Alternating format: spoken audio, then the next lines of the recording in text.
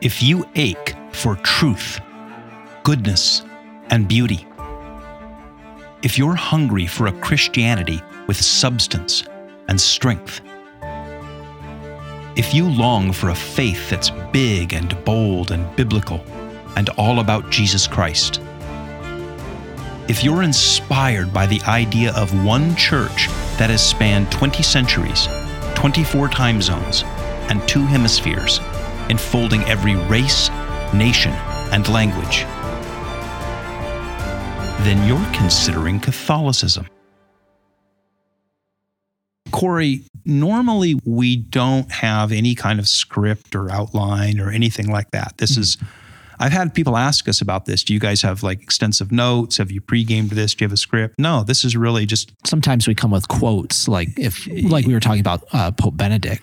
We do this completely off the top of our head. However, we do spend all of maybe 4 or 5 minutes before we start the recorder kind of talking a little bit about a flight plan. Sure. Like, we'll kind of start the conversation a little bit with this, and then maybe I'll kind of go this direction, you got to go that direction, and we'll kind of try to land here. And then it's just pretty much extemporaneous. What's going to be unique in the next, say, 20 to 25 minutes or so is we have no flight plan. So we have not even done that minimal. We have absolutely dead nothing, zero. So keep listening. Don't stop now. So this is gonna be. But we were recording this afternoon, and I said, I've had something in my mind over the last day or two, and I feel like I just want to talk about it. And it's not even a fully formed thought, and I don't really know where I want to go with this, but let's just, since we've got the recorder out, let's talk. So this is going to be an unscripted well, they're all unscripted, but a completely no even flight plan for it. Here's where I want to go. So I've been thinking a lot lately about the notion of natural law and common morality. Mm-hmm. Someone goes, oh my gosh, that's just like I think about all the time. Well, here's what I mean by that. There are certain things that are just sort of commonly decent, that are sort of naturally right and wrong, that have largely been recognized throughout cultures and even amongst other religions and everything else. Like, in general, it's frowned upon to go, if my neighbor has something that I want, like a donkey or a wife or a new car, I can't just walk over there with my garden shovel and brain my neighbor and take his stuff, right? Mm-hmm. I mean, you don't have to be a Catholic to not agree with that. You don't even have to be a Christian. I mean, right? Most Buddhists, Muslims, Hindus, and for that matter, most, pagans would say, no, you can't just look at your neighbor's new chariot or donkey or, daughter or whatever and go and brain him with a garden shovel and take his stuff. Or at least you shouldn't. Or you shouldn't, right? You could, but you shouldn't. And we could go through on a whole lot of list of stuff that I sort of like shouldn't do, because it's just kind of considered common morality, sort of transcends religions. So this is the Considering Catholicism podcast, but I'm talking about that stuff that even transcends not only Catholicism but Christianity itself, and becomes sort of the common moral law amongst mankind. And the reason I've been thinking about this lately is that I look at a lot of stuff that's going on around us in the culture and in the news, and I go, so much of this is just awful.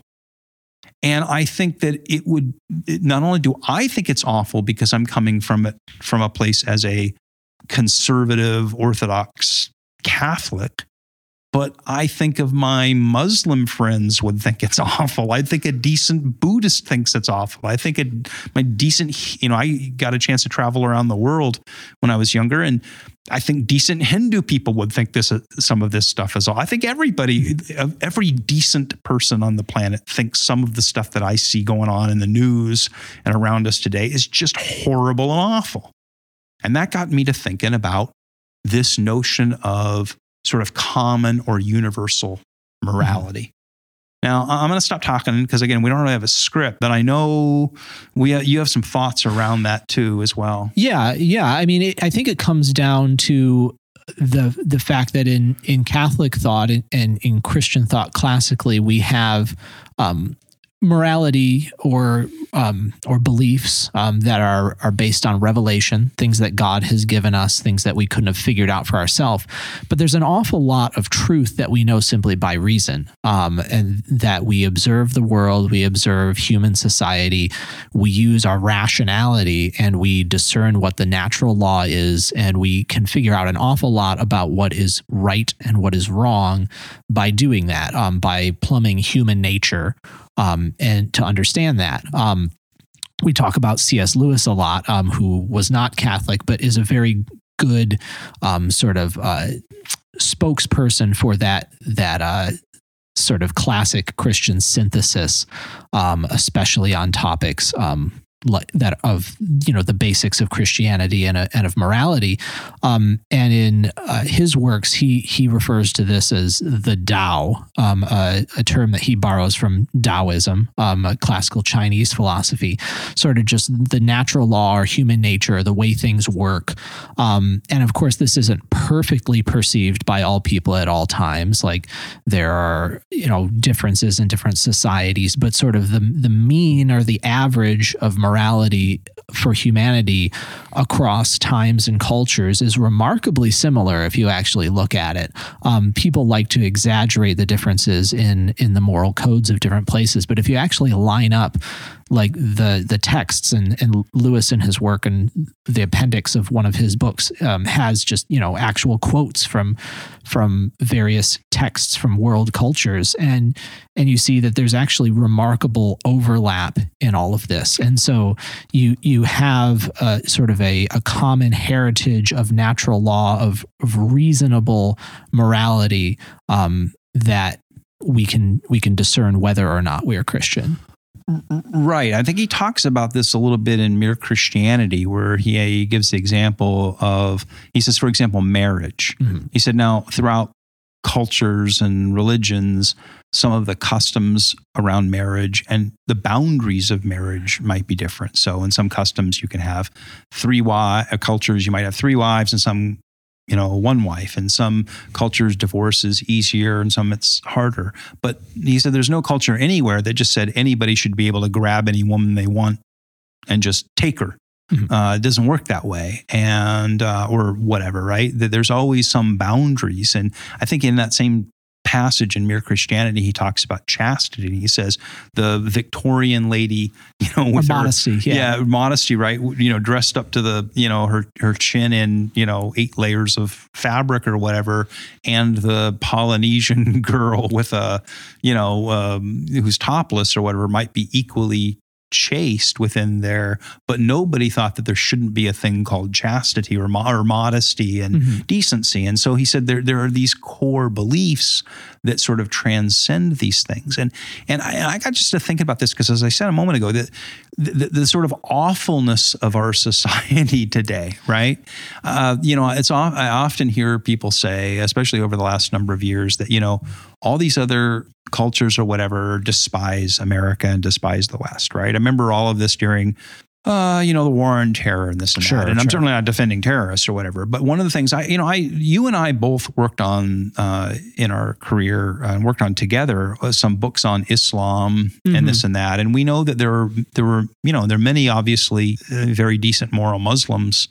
Most Muslims around the world are decent moral people. But a lot of times they have a critique of America that it's a degenerate, depraved, immoral mess of a culture. And I'm like, yeah, right. I mean, I find it very difficult to argue with them on that. And their reaction to that may be equally morally depraved if they're a terrorist and are driving planes into buildings. Well, not right. But the fundamental critique of our culture as being degenerate and, immoral and degenerate, you go, well, you kind of have a point there. Yeah. I find it hard to defend. Right. And I had conversations with Muslims about that, and they go, "You come from America, and you look at, and they catalog all the ways that our culture has become, and I don't need to recite them here, but have become completely depraved and degenerate. And they go, that's the country you want to defend? And I'm like, well, no, I mean, I don't defend any of that stuff. I mean, and this is where I said to you kind of when I said, hey, let's run the recorder again, because I was watching the other day on YouTube. I don't know, I followed some link off Twitter or something. And there was like a panel discussion, and they were talking about something kind of about this. And there was a guy in the panel discussion who was like a conservative Muslim. I don't mean like a jihadi type, but just a guy from wherever he was, Turkey or Lebanon or something, was a fairly conservative kind of person. And then there was on this panel some young woman from the West was another panelist, and they were talking about marriage and dating and customs and relationships between the genders and all this kind of stuff.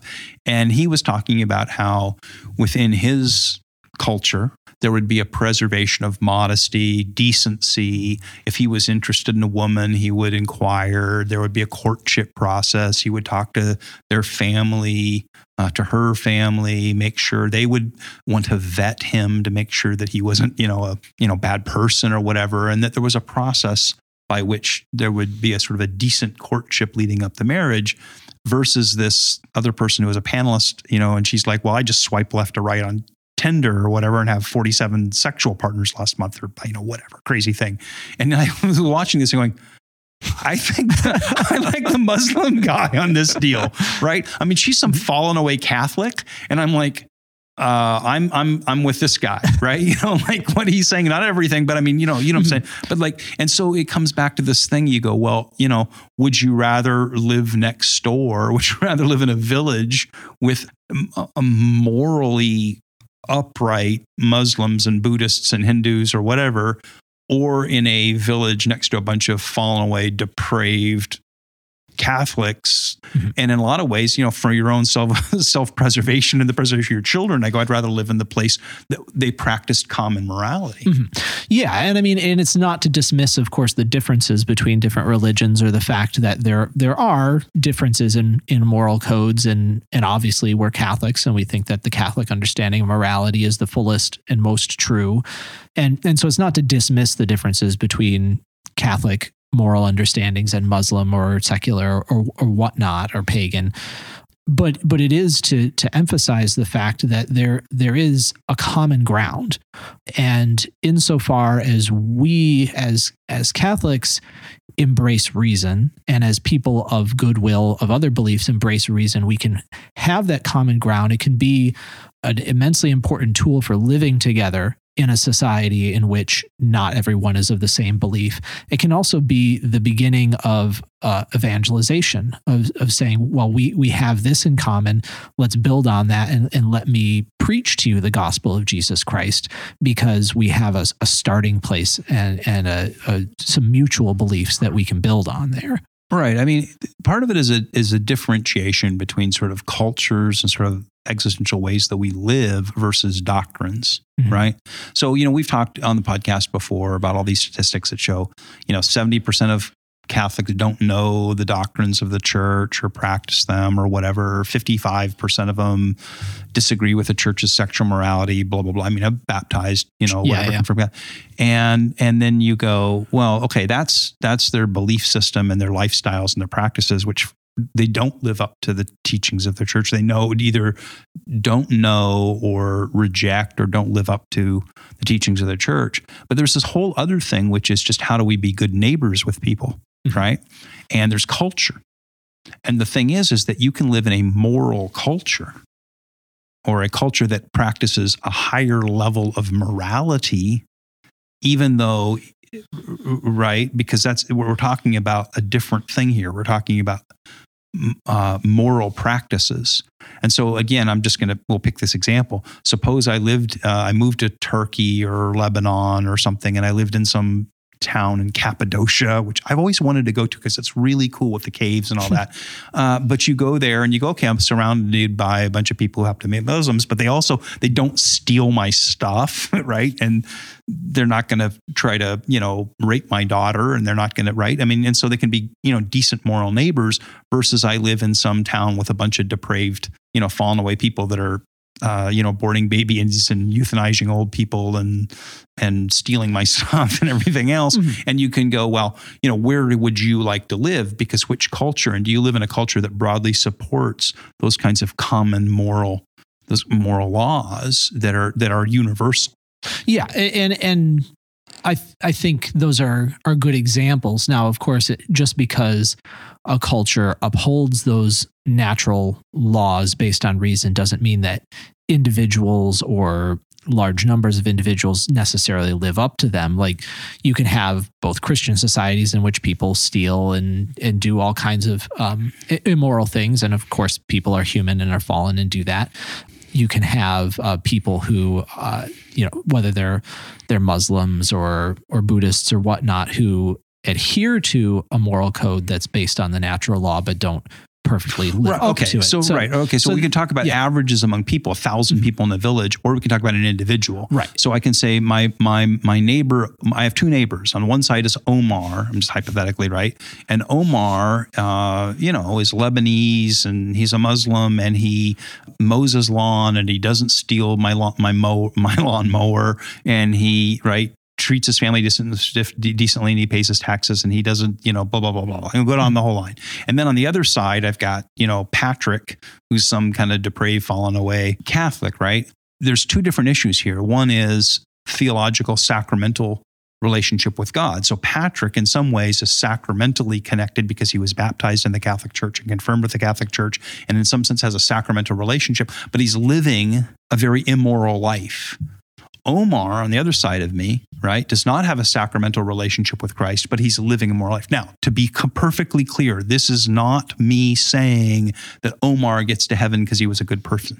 Nobody take what I'm saying and say that because if you do good deeds, you get to go to heaven. Right. We don't know which of them or any of them. I'm not. That's not what I'm about. What I'm just talking about is in the level of society and culture. And when we look at the wheels falling off our culture, we somehow have to find a way back to moral decency. Right. And I think this isn't a theological conversation. It's about moral cultural decency. Right. And I keep coming back to the fact that all of this is knowable by reason. And insofar as we are a reasonable culture and reasonable individuals, we follow the natural law and we follow common decency.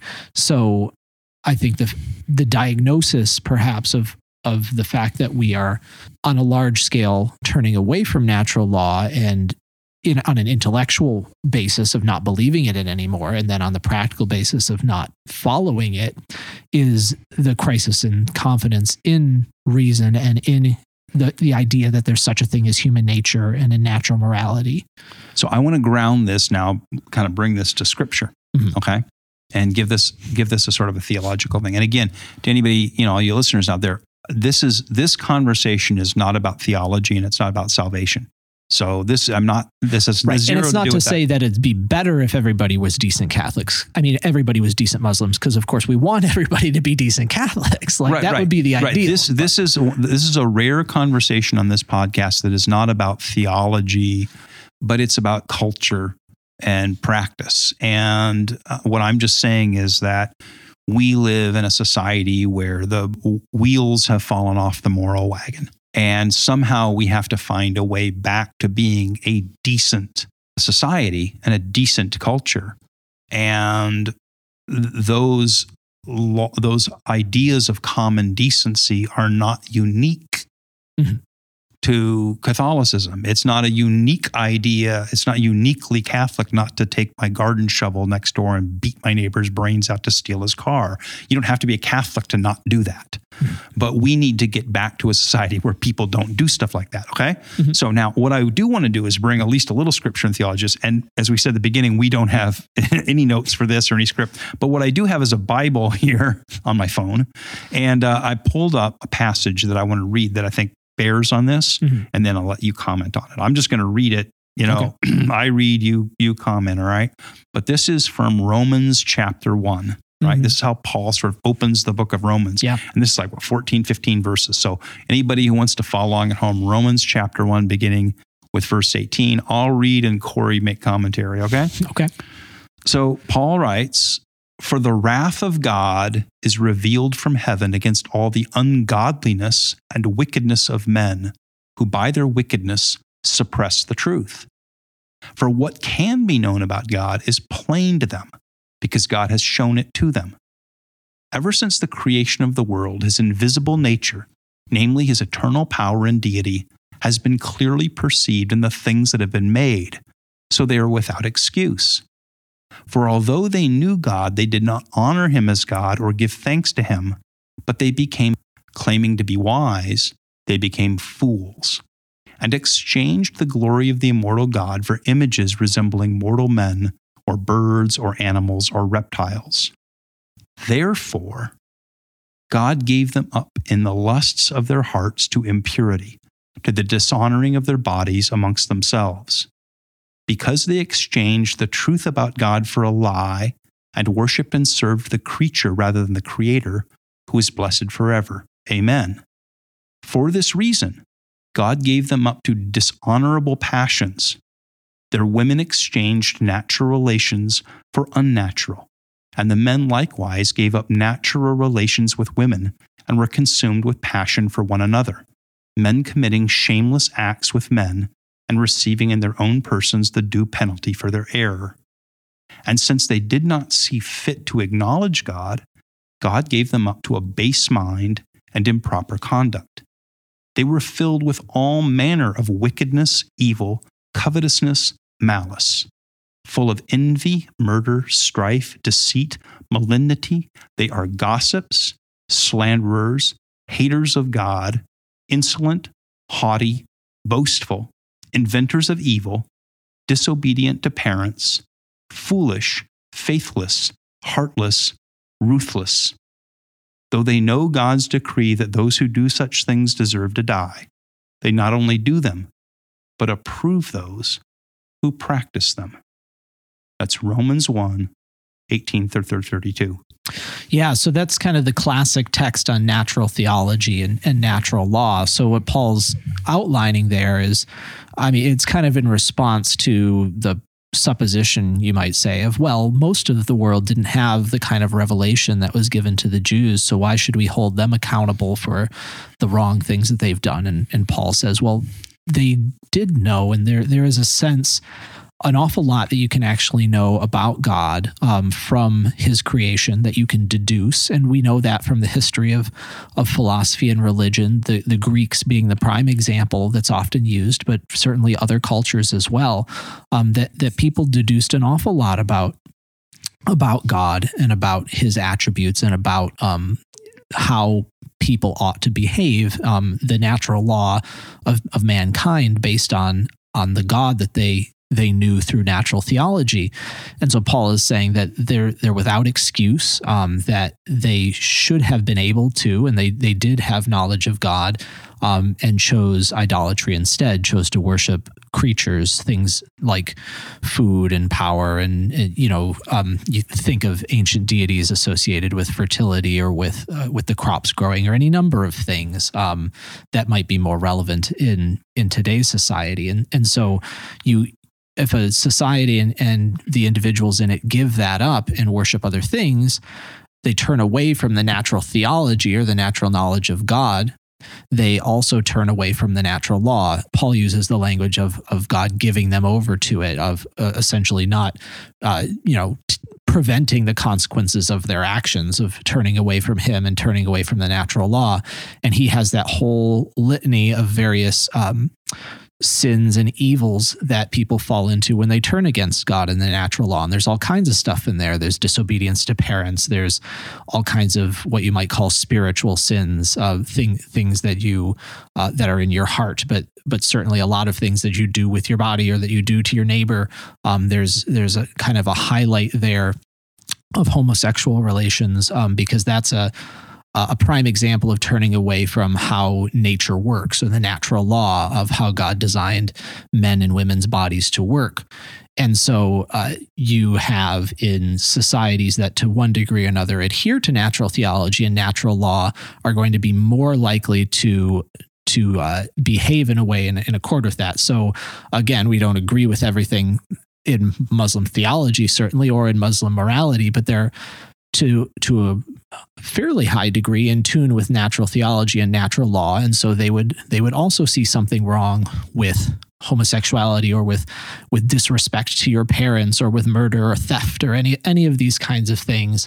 But in a society that turns away from natural theology or natural law, increasingly, what Paul says, that they not only tolerate it, they approve it, they think of it as a good. And I think that's what a lot of us are seeing in contemporary Western society. I don't know if you've ever been to San Francisco. Just once. Okay. And I'm not going in the direction that you think of when I ask. Well, if you do, go with flowers in your hair. Yeah, that's right. I'm not, when I bring up San Francisco right now, I'm not going down the allusion to Romans 1 and the practices of people in San Francisco. That's not what I'm going. Where I'm going is the hills. Mm-hmm. Like it's super hilly, like insanely hilly. And if you've ever had a car in San Francisco, because I've driven in San Francisco, you got to park the car and you turn the wheels into the curb and crank the thing, right? Pull your parking brake, right? Because if you don't, once you turn, let that go, man, it's just gonna go downhill into the bay, right? I mean, it's gonna be like in a movie, like in Steve McQueen and Bullet, man. It's gonna be jumping over the the intersections and past the Rice-A-Roni cable car, and you're going like down into Fisherman's Wharf and into the bay.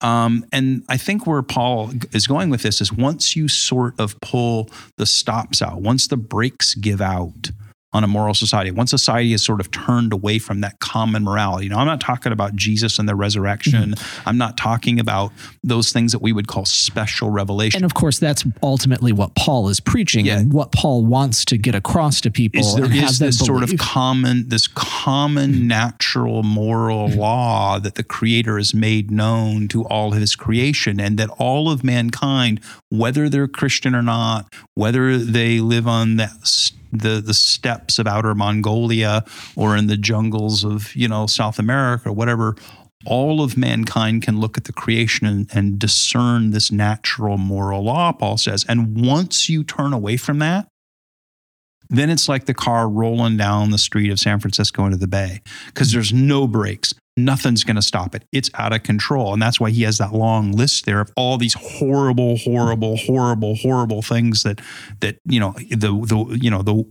literally it just, goes downhill from there and everything gets horrible and depraved.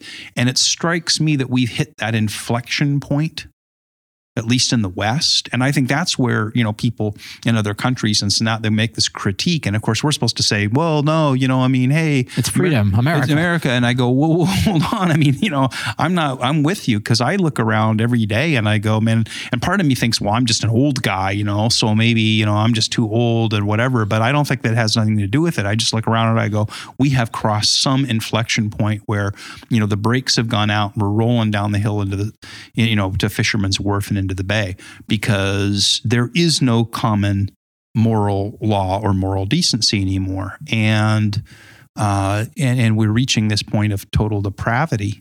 And I don't mean that in the theological sense of Calvinism, but in the practical sense of how society just comes. I mean, this is Weimar Republic stuff, in the 1920s. And it's important not to overstate the case. I mean, this doesn't mean that everybody you walk past on the street would brain you and take your wallet if they had a chance. Natural law does just live in people's hearts if they're using their reason at all. But we're talking about sort of a general or a corporate sort of withering away of that sense of natural law and that obedience to it, which has effects on every individual, but also the corporate effects on the whole society. Right. I mean, obviously, we're not saying that everybody is as bad as they can be, but what we're saying is, in this sense, the sort of cultural norms have been so eroded that now, there's no brakes on the thing. And so that brings it back to us as those who are obedient to the natural law, whether we be Christians or not. And it puts it particularly on those of us who are Christians, who not only have the natural revelation that Paul talks about in Romans 1, but also have the special revelation of Jesus Christ and the sacramental, present, the Holy Spirit in our lives. We have to be salt and light in this society. That analogy of Jesus is used all the time, salt and light, but we don't think about what that actually means. Salt, you put the salt, the Roman in the ancient world, you packed meat with salt so that it wouldn't rot, and there has to be light. That there is darkness and rot, and we have to be the salt and light in this society. But we also have to figure out how to live in it, So I've reached a point where, my kids are grown, but you have small children at home, Corey. So now you have to figure out, how do I raise these children in this society that is, pick your example, whether this is ancient Corinth or it's ancient Babylon or it's Sodom and Gomorrah or whatever it is that we're living through, but it's pretty, bad. And you have to figure out how you raise moral kids in an immoral culture.